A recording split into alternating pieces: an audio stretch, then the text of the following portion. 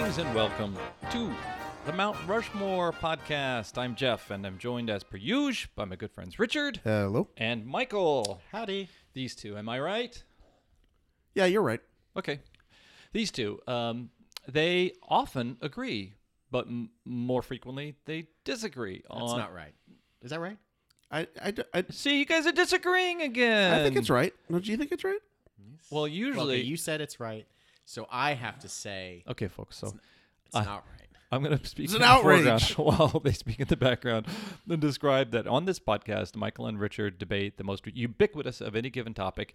And the topic we chose this time around is the Mount Rushmore of unusual children's TV premises. Bizarre. But Some might even say bizarre kids TV show. Who chose premises. This is mine. what is describe? There were a couple. I think I've watched. Basically, I only watch kids TV anymore. So as you're watching kids TV, Michael has children. Or You Richard s- has children. yeah, They I've- both have children. yeah, both have. My oldest one's 10, so I've been exposed to this a lot more than Michael has, I think. And your kid's still sort of at the sort of vaguely He's just watching over TV 9 stage. months, and like he will pop in and out of maybe once a month. We Some put 60 on like minutes. he loves it. And Like Game of Thrones. Game of Thrones, yeah. bits and pieces of Sesame Street here. Oh, But okay. he does. He's too young to watch TV. And bizarre premises are things that you've encountered when... Yeah, the more you watch a lot of kids' TV, the more you realize that there are some really screwed up like concepts for shows. Mhm. And I kind of had to work through that a little bit with my choices because I had some choices on here where the show itself is absolutely mental, Yeah. but the concept may not be that strange. It's just the Okay. way that they did it, the way they actually presented it was Yeah. like kind of insane. Yeah. But believe me, there are enough. It feels like with kids show concepts, you can go as broad and as crazy as you possibly can, and you can still get that greenlit. Yeah. What I'm trying to say is, I think people who make kids shows do a lot of drugs. They got it. Oh, absolutely, You got it. 100%. Yeah. Okay, well, Richard came up with the topic, so Michael begins. Okay. All of my shows go from youngest to oldest. So as you grow up in age, Oh. maybe you'll be a young kid, a young toddler going, and then my first show, the premise, it's a British series about this weird post-apocalyptic landscape where babies have been fused with TV screens. Whoa. Language has been reduced to grunts, whistles, and eh-ohs. Our children are watched over by anthropomorphic vacuum cleaners Yes. Right. as the god baby smiles and coos down upon his creation. Yes. The show is, of course, Doctor Who. Teletubbies. Oh, tell the Teletubbies.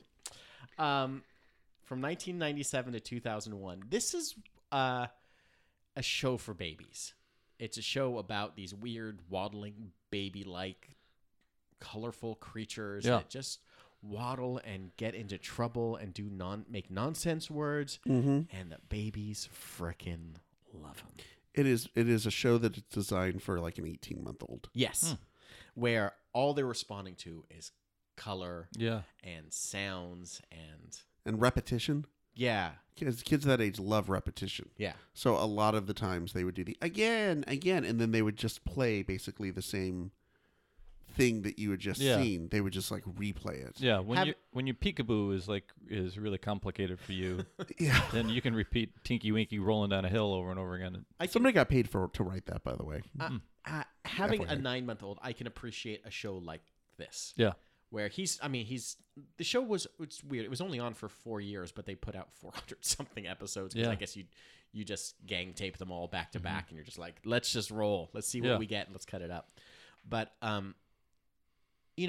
like Richard said, it's the repetition. Like my son Felix likes doing the same things over and over. He likes silly things, and he likes putting a block in the choo-choo train Yeah. over and over and over. So you can see how a show like this, it's only for, like Richard said, 18-month-olds. It's not for anyone else past that. But you watch it as, like, all of these things, I think, are why they become bizarre is that you see them through the eyes of an adult. Yeah. And you see these 4 weird characters Sure. with these weird things sticking on their head, and they're just so strange and foreign and human, lifelike. It's so weird.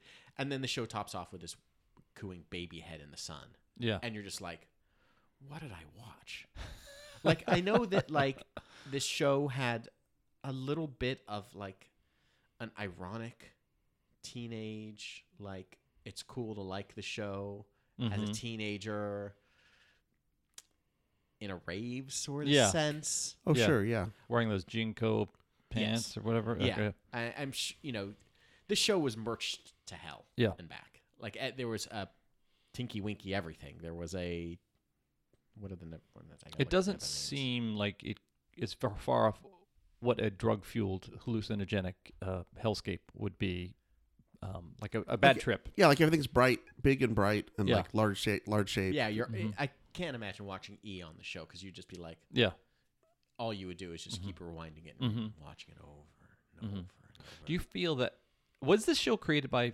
Not that we have to go into the origins, but was it created? Sesame Street featured characters that were brightly colored, primary colored characters who were covered in fabric and using mostly English, but sometimes nonsense dialogue.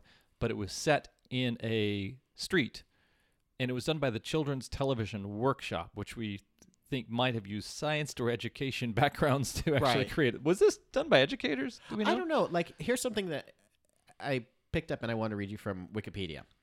The show features an assortment of rituals that are performed throughout the course of every episode, such as playful interactions between the Teletubbies and the voice trumpets, the mishaps caused by the Nunu, the footage of live children displayed in the screens on the Teletubbies' stomachs, and the magical event that occurs once per episode. The event differs each time. It is often caused inexplicably and is frequently strange yet whimsical. Ah, So I think the show is just about things that happen. yeah.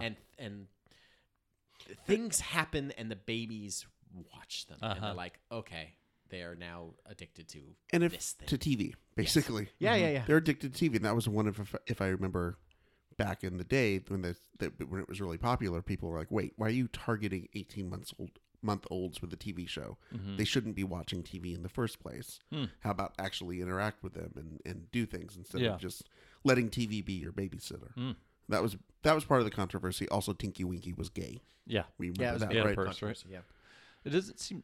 Mr. Rogers was talking about creating content for television because he knew children were watching television, and he knew that what was available to them were Three Stooges and pie fights and Uncle Milty and crass stuff. So maybe that was their intention. So cool. Opening salvo there. Richard, what's your first choice? Okay, so my first choice is Jabberjaw. Oh, God. Part of the, you could really pick almost any Hanna-Barbera. Yeah. Because if we get down to it, even Scooby-Doo is kind of a fucked up premise. Yeah. If you sit down and think about it, it's a bunch of teenagers driving around with a 250-pound Great Dane that talks Yeah. and their stoner friend solving crimes. That's Yeah. weird. That's a little weird, right? Yeah. But Jabberjaw, I think, takes weird to the next level. He is, and I will also reference Wikipedia here, a 15-foot-tall, air-breathing great white shark who is the drummer for the Neptunes. He's a drummer. I forgot he was the drummer, too. Yeah. And I was researching. I was like, oh, crap, that's right. I just remember him being a big shark that sounded like Curly from the Three Stooges. Curly, yeah. All of the Hanna-Barbera stuff, they just stole Yeah. someone else's personalities. It's whatever voices Frank Welker could do, essentially. Well, that was true with some of the Warner Brothers characters. We just didn't know those references. We didn't know that he Like was Humphrey Bogart Yeah, or something or like yes, that. so, yeah, Edward you're right. G. Robinson meets, or it's Ed Wynn or something like that. Yeah, they'd always change it a little bit. I also had forgotten this was set in but I must assume is a post-apocalyptic future. Yeah, I love it's the future of underwater. You're right. Yeah. Like something, this is presaging like the concerns about global warming and the ice caps melting. Oh yeah, Because it's set in 2076 and everyone has been driven to underground, yeah. like underwater, like civilizations. So clearly we've really screwed up the planet, and Yeah. Al Gore was right, guys. and when this all comes down, the sharks are going to start talking. They're going to sound like Curly, and they're going to have, the catchphrases of Rodney Dangerfield. Yeah. I can't get no respect. There's just nothing in this. Where does this come from? No one. Like who pitched this? I imagine at the time people knew they don't know what good is, but they know what's popular. And Right. Jaws wasn't too far off. Yeah, And Jaws had just happened. like the Universal monsters went from being horror characters to friendly characters, maybe they figured Jaws the shark was now, it was time for people to find a shark they can love. Right. I feel And- maybe PETA got involved here a little bit, Yeah. like Love a Shark or something. Jabberjaw wasn't also. I remember being in a half hour, an hour show with Baggy Pants and the Nitwits, which was like a cat who was acting like Charlie Chaplin. They had, yeah. Hanna-Barbera had a lot of those. Let's take like a popular character from Yeah. 50 years ago, Yeah. and let's just reintroduce him to the kids, and we'll just sort of make him some sort of Yeah. anthropomorphic Make him a dog. thing, a dog Yeah. or whatever it happens to be. Yeah. I had also forgotten that this was an anti-shark society. Oh. That they had the robots who would come in, the shark ejectors. Oh. They would frequently eject Jabberjaw from whatever area or place that he was. So Wow. this could also be sort of a veiled, commentary on race Yeah. and racism Intolerance, and yeah. intolerance. Wow. Or it could be they're just lazy. I don't know. I'd also forgotten that he could turn himself like into a trampoline or a rug. Yeah, He makes had sense. those sort of like shape-shifting abilities because, again, post-apocalyptic hellscape. I guess if you're going to make the shark talk and sound like Curly, yeah, why not have him be a shapeshifter? Yeah. This sounds like a show made by committee where nobody said no. Nobody said too much. It's like the equivalent of that time when I first got access to the soda fountain at the 7-Eleven and I decided to make a mix of all the flavors. And it was terrible. And it was fucking horrible. It seems like the type of pitch meeting where a lot of these things were said with a question mark. Yeah. So it's like, well, maybe he could be a talking shark. Yeah. Oh, I know. Maybe if I don't know. Maybe he could sound like Curly from Maybe? Three Stooges. Yeah. A lot of that sort of stuff was Yeah. happening, I think. Yeah, yeah. They just had like a board that they worked off of, and they just had like, okay, 50-year-old TV personalities. Yeah. Just grab one. Okay, here's an animal. Grab that one. Arthur Godfrey, and we have a mouse. All right, let's do a pun on that name. Throw them up together. There Yep. you go. All right, Michael. The premise of my second show, it's like the island of Dr. Moreau, but with Ben Vereen as a carnival barker. That's right. The 1986 to 1988 running Zoobilee Zoo. Oh, wow. I don't know this one. I'm going to show you guys a quick picture of Okay. what the cast would look like. Wow. Oh no, That is That's a- Andrew Lloyd Webbery kind of feel to it. You know too. what? I have a note about cats in here. yeah. Oh. So to describe it, it looks like a bad community theater production of like the Wizard of Oz, like you said, crossed with Cats. or like Starlight Express. It's hard to see Ben Vereen, but he's got like an animal muzzle. Mm-hmm. There's a lot of like bad Yeah. makeup happening. Yeah, cats ruined a lot of Mm-hmm. lives, right? Yeah. The Right? You mean musical. Cats and the musical? Cats also, my cats ruin our lives. Oh, yeah, yeah. Too. Now I understand, having a 9-month-old, that kids love animals. Like every interaction in all of the books that we read Mm-hmm. has some sort of he's at the zoo, like the bunny's going to the Yeah. zoo, and we got to learn about the animals. We learn a lot about animals and what animals look like, and animals in relation to parents. Mm-hmm. But if you have but watching humans that are like these human animal hybrids, Yeah. it's frightening.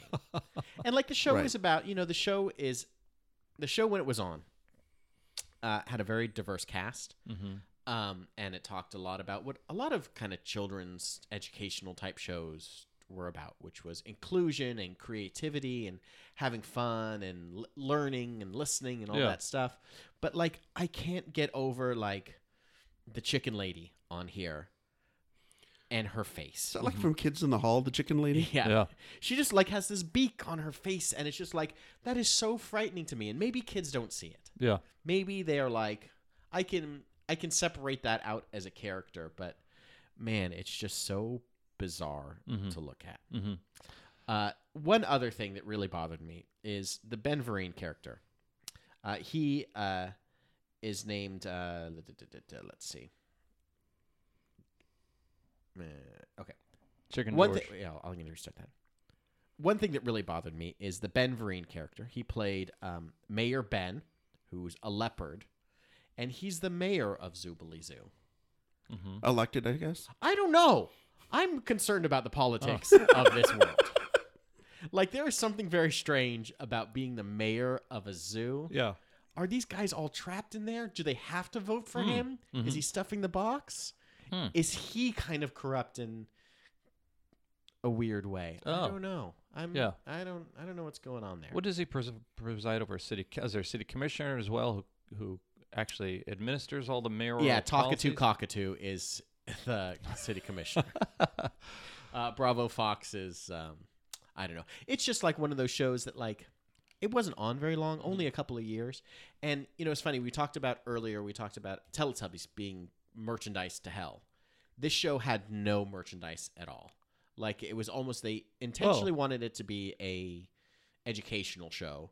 And they didn't, like, I think the Hallmark Channel was one of the owners of it or one of the first investors on it. And they all kind of purposefully didn't push this as something to be merchandised.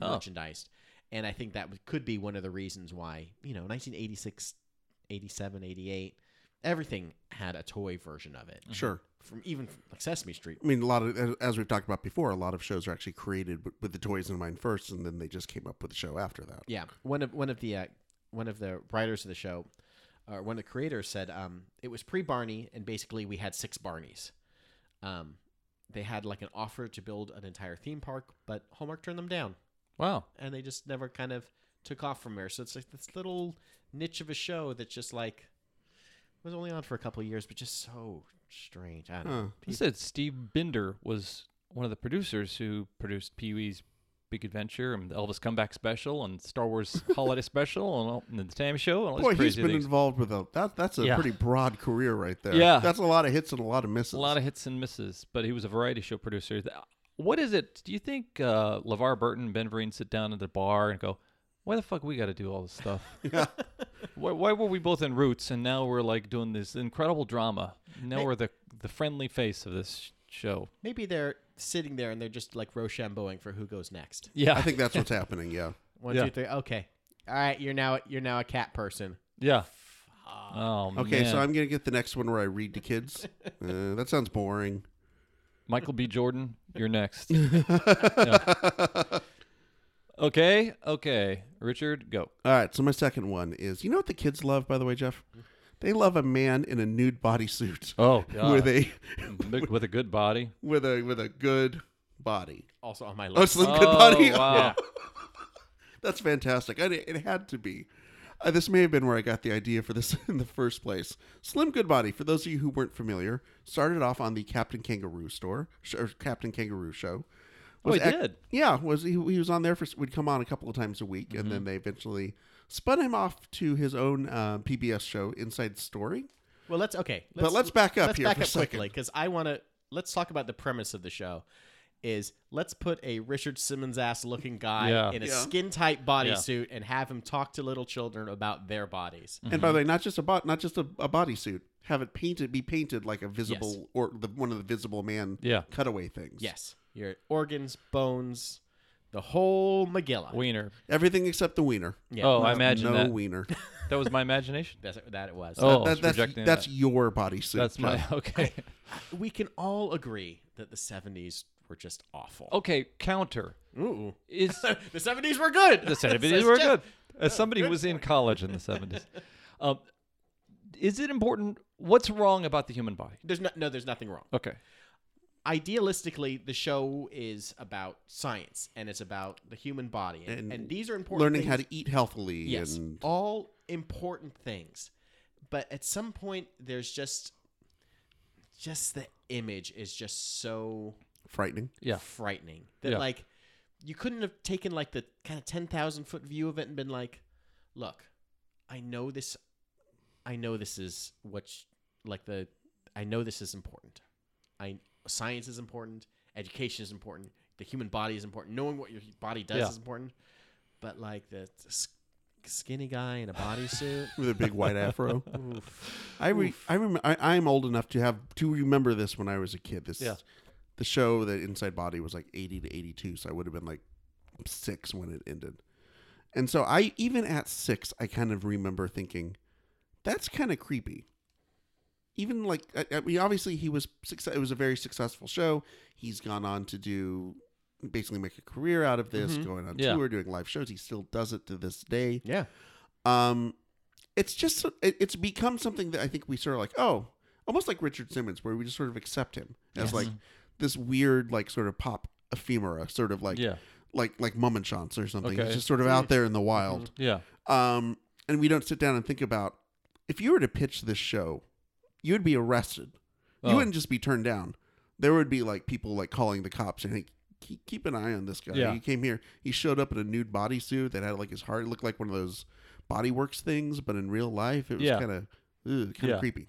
That's what would happen. Yeah. Do you think sentiment regarding the bizarre nature of these shows is shared by the young people who watch them? Or do you think kids sit down and they watch Tinky Winky and they watch all this stuff and they think, what the fuck? It's colorful things. What do you want from me? Or they think of Mr. Goodbody and they think, you know what? It's a body. It's not freaking me out. I think here's my take on this. Don't want to jump in, Michael, but I think that it was different in the early 80s when you couldn't just go on the internet and look up, hey, here's what the pancreas looks like. And here's a video of someone getting surgery on a pancreas. Yeah. I mean, my son, I spent several hours today. Not several hours. We spent like an hour today. He wanted to look at preserved animals and like stuff like that on the internet. He's 5. He knows that you can, if he wants to see what like a taxidermy type thing looks like. So the range of things that you can see and the access to educational stuff like that is so much easier for a kid today versus me as a 6-year-old back in 1982. Unless it was like in an encyclopedia that might have had one of those, like the plastic things. That might have been about it. So learning more about your body in 1982 was harder. So this was probably more fun and educational. I think it definitely exists in a baby boomer generation. Like it exists in a post. Like if you think about what education was in schools before something like this, like obviously nothing like this has ever been on TV in this sort of graphic and openly discussed way. But you think about like before the kind of cultural revolution of the 60s, and you think about, everything that was taught through school was done in like a cartoon, black and white, film reel. Sure. Everything's your body and you. Yeah, everything. The subject is kind of danced around, but I think this is a little bit more straightforward and though a little kind of weird. Probably more honest and open and probably more healthy. Yeah. My final point is like this guy, John Bernstein, definitely makes up like the weirdo triumvirate of the 70s with Richard Simmons and Doug Henning. Doug Henning, right? Yeah. They, like those 3 guys, if you put them like they form to make like a Voltron, like a Voltron of just weird 70s guys. Is that, it like somehow like have still? I think I Doug Henning is. I feel like they're all characters that would have been played by Martin Short on SCTV at some point. Yeah. Okay, we are at our halftime, and at this point, I want to employ. I might have to employ you, the audience, but I will implore you first before I have to pay you to go to iTunes, go to Stitcher, and leave a comment and leave a rating for our podcast, the Mount Rushmore Podcast.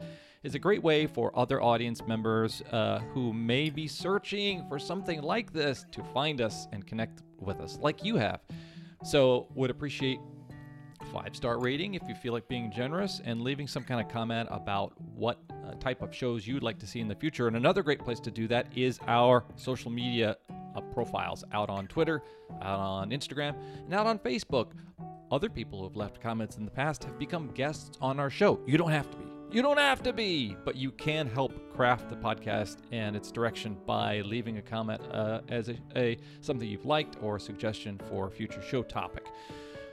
Another thing that could happen is you could support podcasting in general by supporting some of the other up-and-coming emerging artists like ourselves who are out there, and we like to support them by sharing their promos. Here's a good one. Hey everybody, I'm Stephen Pappas. And I'm Julie Ken. And we are the host of the Meddling Kids Podcast, a review of all things Scooby-Doo. We are going through every episode in the Scooby-Doo canon to explain all the questions you meddling kids have. Right, exactly. Like, is Fred a serial killer? How old is Fred exactly? Why does Daphne have such bad posture? Where do these kids live, and is pot legal there? Where is this place? I think it's Florida. Anyway, stick with us for the Meddling Kids Podcast, a groovy review of all things Scooby-Doo. Also, hey guys, I got something free for you. If you're listening to this on your birthday, consider it your birthday present. If it's on a major holiday, consider it our gift to you. And that is a free audiobook download with a free 30-day trial to give you the opportunity to check out Audible. That's right, listeners of the Mount Rushmore podcast can go to audibletrial.com/Rushmore and choose from one of the over 180,000 titles that they have there for your iPhone, Android, Kindle, or MP3 player. Or you can play it on that TV that exists in your stomach. With Audible, you could check out Street Gang, The Complete History of Sesame Street by Michael Davis and Carol Spinney. That's there on Audible. That's a kid's show with, I guess, a not-so-bizarre premise.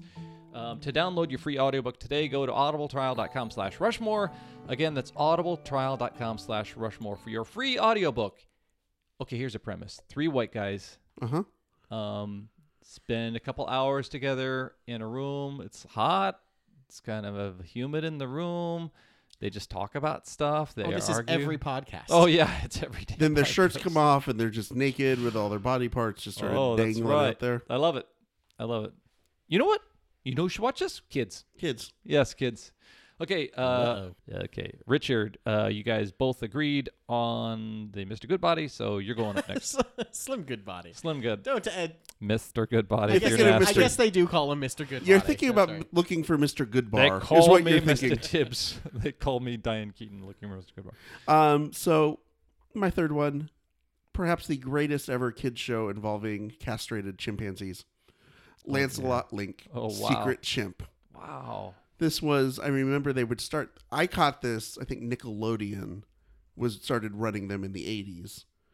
And just thinking, this is the weirdest shit I've ever seen. Wow. It was a series that ran from 1970 to 1971. Was one of the most expensive kid shows of the time ever created. They had $1 million budget for a season of this. Wow. Because you Monkeys ain't cheap. That's No. all whiskey for chimps. pretty much.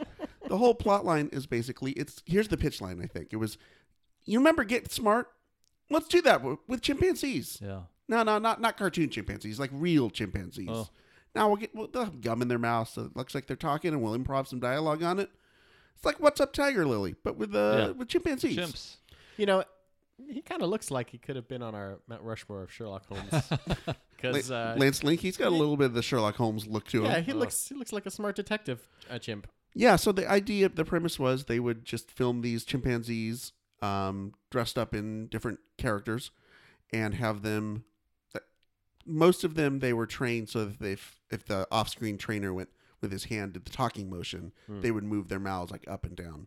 The lead chimpanzee, who was what's his name? Is Tonga, who played Lance Link. Actually, they had to have gum in his mouth to get him to do it. I don't know if ASPCA would approve of that anymore. It was in his contract. He wasn't just going to respond No, to some no. guy off stage. He had a writer on that. What do you yeah. think? I'm some kind of trained monkey? And so the plot was basically Lance Link was a secret chimp working for APE, the Agency to Prevent Evil, with That's good. with his partner Mata Hari. Hmm. And of course, they all had like bad like pun names like that, and they were going up against Chump, which is the criminal headquarters for the underworld's master plan. And yeah, How long was this show on? it was like about 6 months. But they also were in a rock band that they would occasionally cut to songs of theirs called the Evolution Revolution, which was basically the chimpanzees dressed up as quote unquote hippie rock stars, and then they just have some bubblegum pop of the era sort of playing behind them, and you could see them trying to like monkey mime to these songs. Good grief. And Bernie Koppel voiced a lot of the characters on this of Love Boat fame. Wow. Wow. They actually had to improv a lot of the dialogue because Really? they could they couldn't even go off chimps. well The they chimps didn't know their own dialogue. Oh, they had didn't to learn the lines post-write beforehand. it. they had to they had to like match it up to like whatever they could get the mouths, lip to do, flaps, which yeah. a lot of times they would just randomly like start singing song lyrics at the end of a line because they just needed it to match up. Lip Flaps should be the name of the podcast. Or a band. Or a band, yeah. Well, yeah, I remember Lip Flaps. Wasn't that a Riot Girl? That's like a Riot Girl band from the '90s, right? Lip Flaps. The guy, one of the guys, I do appreciate a show that you can get the entire series on one DVD. yeah, that's helpful. One of the Get Smart writers helped create it. Yeah, exactly. So it was very much like a Get Smart type Can you thing. imagine, like, hey, you know that James Bond series that's in cinema and everybody loves? Yeah, we're gonna do a TV show about that. It's with Don Adams. Okay, that'd be dumb. Hey, remember that Don Adams show that was really shitty? Yeah, we're gonna do Monkeys. That was not shitty. Get Smart was not shitty. Get Smart was a knockoff. It was, but it was very smart and well done. Yeah. Okay. I would argue that it's Okay, not okay. shitty. Okay, but it's I'm a getting knockoff I'm getting of a a little mad. knockoff. I'm getting a little mad now about Oh, it. good. No need to take off your shirt, sir. I'm presenting myself to Jeff as flinging my feces at him. I'm gonna bare my teeth. They actually did have all the males castrated a couple of days before the show started. Well, that's how regular TV works. Yeah. The cast of Friends, All castrated? all castrated. Huh. Well, you know, you don't want them, you said you don't want them to present No. at Courtney Cox No. or something like that. Apparently it didn't work, and they were still constantly like fucking and fighting with each other the entire time. Same as Friends. And one of the problems that they had is when the honchos from ABC came on the set one day, Tonga, the main Lance Link, who portrayed Lance Link in the series, went kind of nuts and bit his veterinarian in front of the staff. Oh, dear. So that was the part of the beginning of the end. Yeah. Wow. But it's just, again, this is just one of those premises where, like you said, it's let's do a kids rip-off version of Get Smart. Mm-hmm. But what can we do that makes it a little bit special?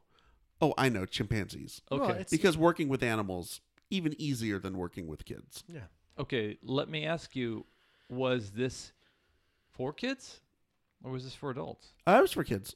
Was it? I believe it was. Oh, okay. Because there's some of those shows that, like Gilligan's Island or whatever, that for the Flintstones, that aired in prime time, and then kids end up watching them. No, it was definitely aimed for like maybe the teenage to slightly younger crowd. Oh, okay. Okay. That's why they had the Evolution Revolution band playing the bubble pop hits of the day. Mhm. I can't wait for the gritty HBO remake Yeah. of this show. That is set for an adult audience. That's a feature prime time. I love you. Look at the credits. Andy Serkis is everyone in the Lancelot Link show. Wow, cool. It's just called Link. Link. Yeah.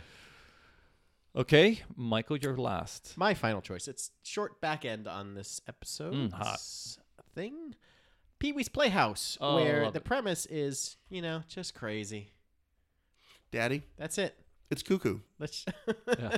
That's what it is. Yeah. The show is just about having fun and silliness and a man-child's world of talking everything. Yeah.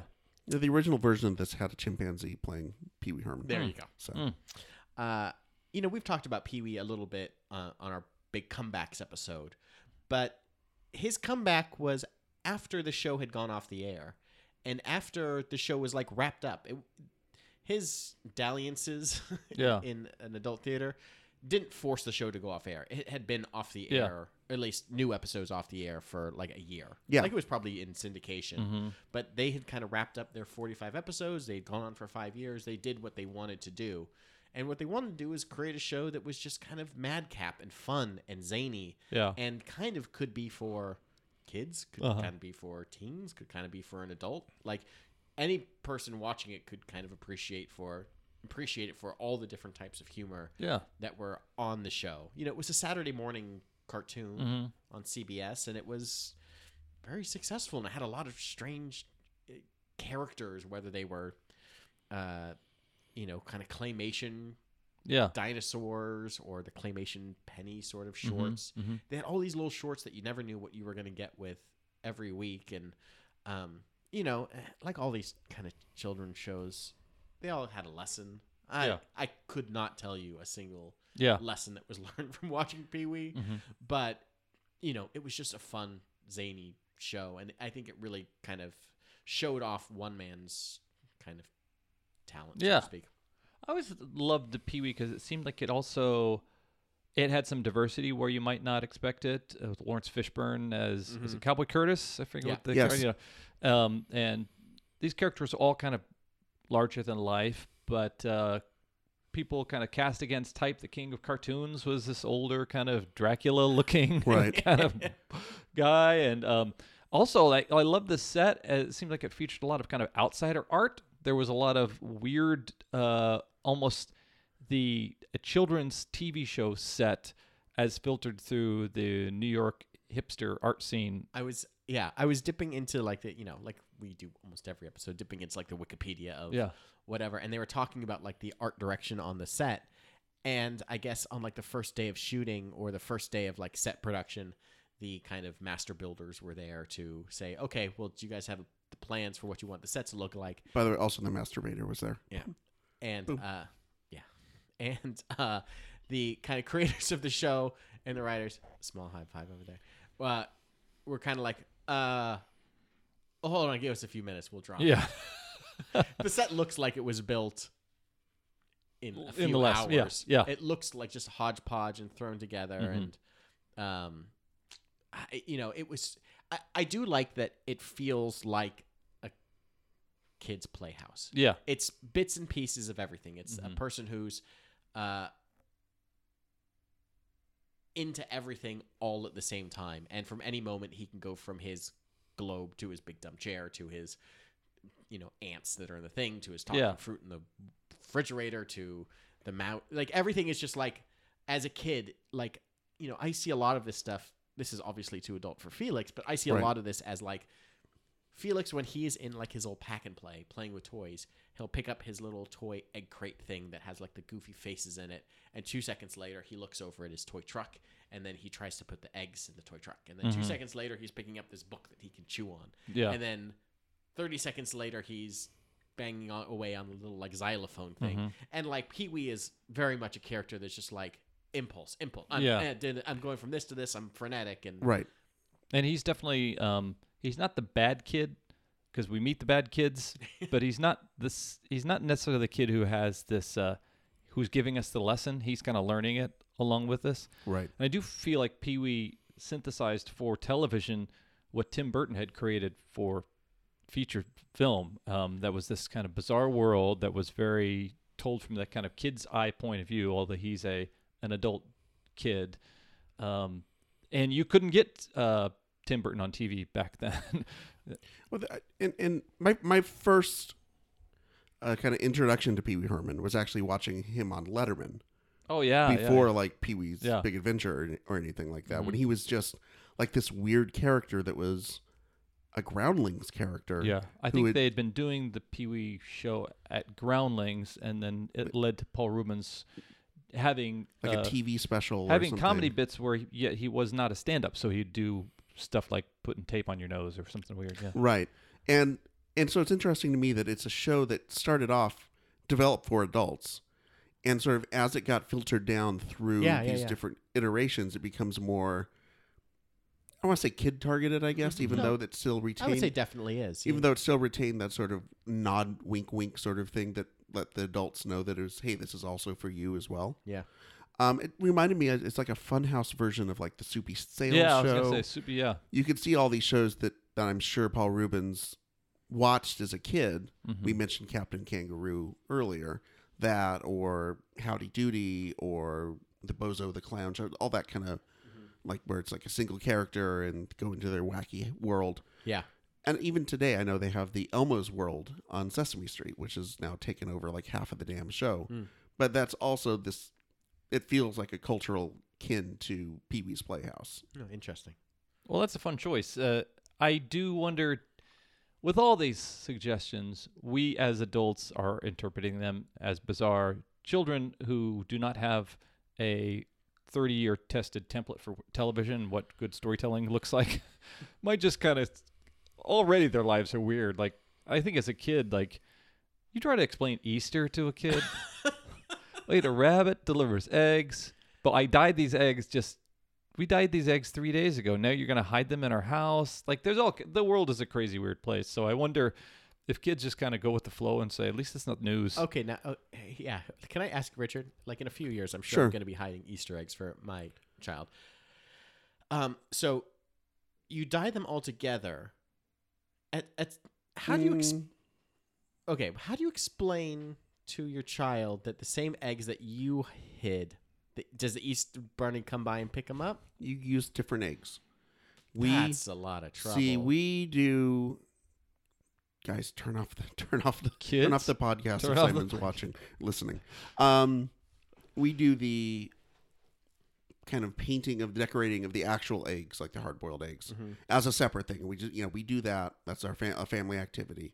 But then the Easter Bunny comes and Is it Ben Vereen dressed up as the Easter Bunny? and he Singing tap the thing from dances. Pippin. We've got magic to do for me and you. The kids hear him tap dancing outside. They know it's Easter, but we hide like the plastic eggs, and we'll put okay. little candies or maybe some coins or whatever we're gonna Okay. give the kids. Summons to appear in court. Little Nuts. Not again. airplane bottles of whiskey. No, whatever we're gonna put in there for the kids. Little poppers. Ooh. Somehow we managed to make it to the very end without talking about the world of Sid and Marty Krofft. Oh wow. Okay. Yeah. And you could have done. I could have done the Yeah. the could've all wheel and been- just spun and just picked one. But HR Puffin stuff. I've never seen anything outside of Land of the Lost by those Oh, guys. really? Oh, really? It totally passed me by. It Okay. never. So I have no reference. Like I only have reference of them as images, but I don't know anything. Sigmund and the Sea Monster. Oh, you didn't. Well, HR preference. None of that stuff hit me. I had it because of bad independent TV stations Oh. where I grew up that would still air them on reruns. Oh, really? 30 years later or what have you. Yours is HR Puffin stuff. HR Puffin stuff. Yes. I'm gonna try to lay out the plot. It's basically a stranger in a strange land type story. But there's a boy who's been shipwrecked, and he has a talking flute, and he is taken on a boat ride to a kooky, wacky island called Living Island. Is this dream you have? Could you do you have it repeatedly? This dream. And then I'm having sex with my mother. Are you talking? Is this And flute then- something you're holding on to? You put your mouth to the tip of this flute? Sometimes the flute's just a flute, Jeff. It's sometimes Sigmund Freud. And it turns out that there's a witch called Wilhelmia W. Witchypoo, who had given the boat there and caused this all to happen because she wanted the talking flute for herself. Just like the sea hag from Popeye. Yeah. However, there was a anthropomorphic dragon named H.R. Pufnstuf who was able to find out about the plot, and along with these Kling and Clang, who kind of look like the Hamburglar a little Yeah. bit, crossed with like a Bobby, Mm-hmm. were able to rescue the kid and take him back to H.R. Pufnstuf's cave, Yeah. where the witch's magic doesn't have any effect. This is the plot of Twelfth Night by William Shakespeare. I think it's also. Yeah. I thought it was the seventh sign. Ingmar Bergman. Oh. HR Puffin stuff was the mayor of this place too. He was also the mayor. There's a lot of political Mayors. intrigue in these shows. We could do a dark reboot, a la Chris Nolan. And Yeah. A political thing. and I'm Yes. trying to explain. I would, if you haven't seen what H.R. Pufnstuf looks like, they say that he's a dragon. There is no possible way No. he's a dragon. He looks like a kind of like a Pac-Man, Yeah. but like if crossed with like a melting clown. That's Yeah. roughly what I would say. girl. Those cowboy boots do not work for him. And the whole world is it's the Sid and Marty Krofft world where everything is way too bright and psychedelic. And they tried to claim that this show wasn't about drugs. The show is called H.R. Pufnstuf, for God's sakes. Yeah. Like they can deny it all they want. We all know what the deal was. This was made in the 70s, part of this Krofft Superstars banner. All these shows were heavily under the influence of some fine weed, I'm sure, if not more. Mm-hmm. Do you again? I do remember as a child thinking this was pretty fucking trippy. That Sesame Street seemed a lot more grounded. That even though I loved fantasy, that this seemed like they were force feeding psychedelic colors through the cathode ray right into my brain. It's just so different looking than anything else, and the acting's all uniformly really bad. Yeah. from the kids to the people in the costumes. Mm-hmm. And so everything is just very like stock theater, which kind of almost enhances sort of the slowness and the trippiness of it all. Yeah. Yeah, and they would always have because they're on the living island, anything could become an animate object at any time, and they always sort of if something again, they would take on the personas of like Edward G. Robinson or Mae West or something like that. Because of course, yeah. Yeah. Because the kids, they love the actors from the 1930s. I don't know what was going on with that. I don't know what's going on with any of this. I just remember being a kid, and again, it was on the local Channel 53, the local independent station in Fresno, and it was just, you would contrast it to even what was in the 80s, like what they were showing, like the more conventional modern stuff. Yeah. And it just felt like it was something from not just another time, but like another culture. Yeah. Just felt so weird. Mm-hmm. You know, one thing so there's Sigmund and the Sea Monsters was another Sid and Marty Krofft. With Johnny Whitaker. Yeah. Like what that is, he's literally a fish out of water because he's like in a home with some actual kids and things like that. Right. He's like, it's almost like Alf. He's this puppet thing. He's this alien that lives in a home with H.R. Puff and stuff. It's Jack Wilde's character is the one who's out of water. Right. But it feels like there's no when everything is fantastical, it's almost like there's nothing stands out because it's just every crevice is filled with this kind of weird alive creatures and things like that. That's why I felt like H.R. Puff and stuff was a sugar overdose. It was like eating a Twinkie and then washing it down with high C, fruit With punch. Jolt Cola or something, it's yeah. Just I remember. Well, Sid and Marty Krofft started off doing the puppets, at least for the Olympics costumes. or the World's Fair. Well, that's where H.R. Puff and stuff got started, but they actually got their start on the Banana Splits, oh, they did. which almost made my list. The Banana Splits Mm-hmm. of Tra-La-La fame. Yeah. And again, that was another show that was just, the way it was shot was so like, it was almost like shot like, it felt like it had been shot like at a faster speed and then slowed down and then sped back up again, and everything was like too bright and oversaturated. Mm-hmm. And they just sort of took that and just ran with it. Yeah. The McDonald Land characters that I recall as a kid that we all see. Immediately I thought of the Big Mac. Yeah, Mayor McCheese Yeah. and Grimace.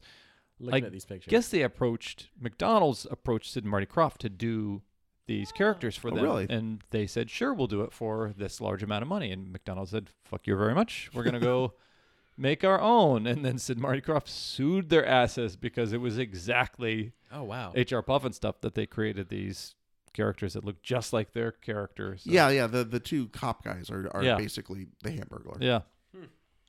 Guys, this was amazing. This is amazing. I love not only are we judging these shows based on how time has placed them, we're also judging them as adults looking back and analyzing something that children are watching. It's kind of created for children. But you know what? Weird is weird. Yep. And when you can just smell weird on stuff. And I think even as a kid, I remember seeing Mr. Goodbody or whatever and going, this fucker's like, this is like the guy who sits in the parking lot at our school. Mr. Goodbody sounds like a bad mafia. It does. Don't go see Mr. Goodbody if No. it's good for you. Yeah. So thank you for all your great suggestions. Here are the ones that stood out for me. Pee-wee. Loved Pee-wee. Sid and Marty Krofft. Michael, your scathing indictment of Teletubbies. I took them down. I took one them down. entire peg. Congratulations, you're now Yeah. a late 90s Yeah. stand-up comedian, Michael. Good Guess job. what? Guess what, Fanta girls? You bitches are next. I want any... Macarena, guys, I got you in my sights. Yeah. And just because it made me laugh so goddamn much to think about it and how much as a kid I actually kind of liked it, Jabberjaw. So, this has been the Mount Rushmore of bizarre children's television show premises. I, as always, am Wacky McCookesville. I don't get no respect. Michael, you will not lure me into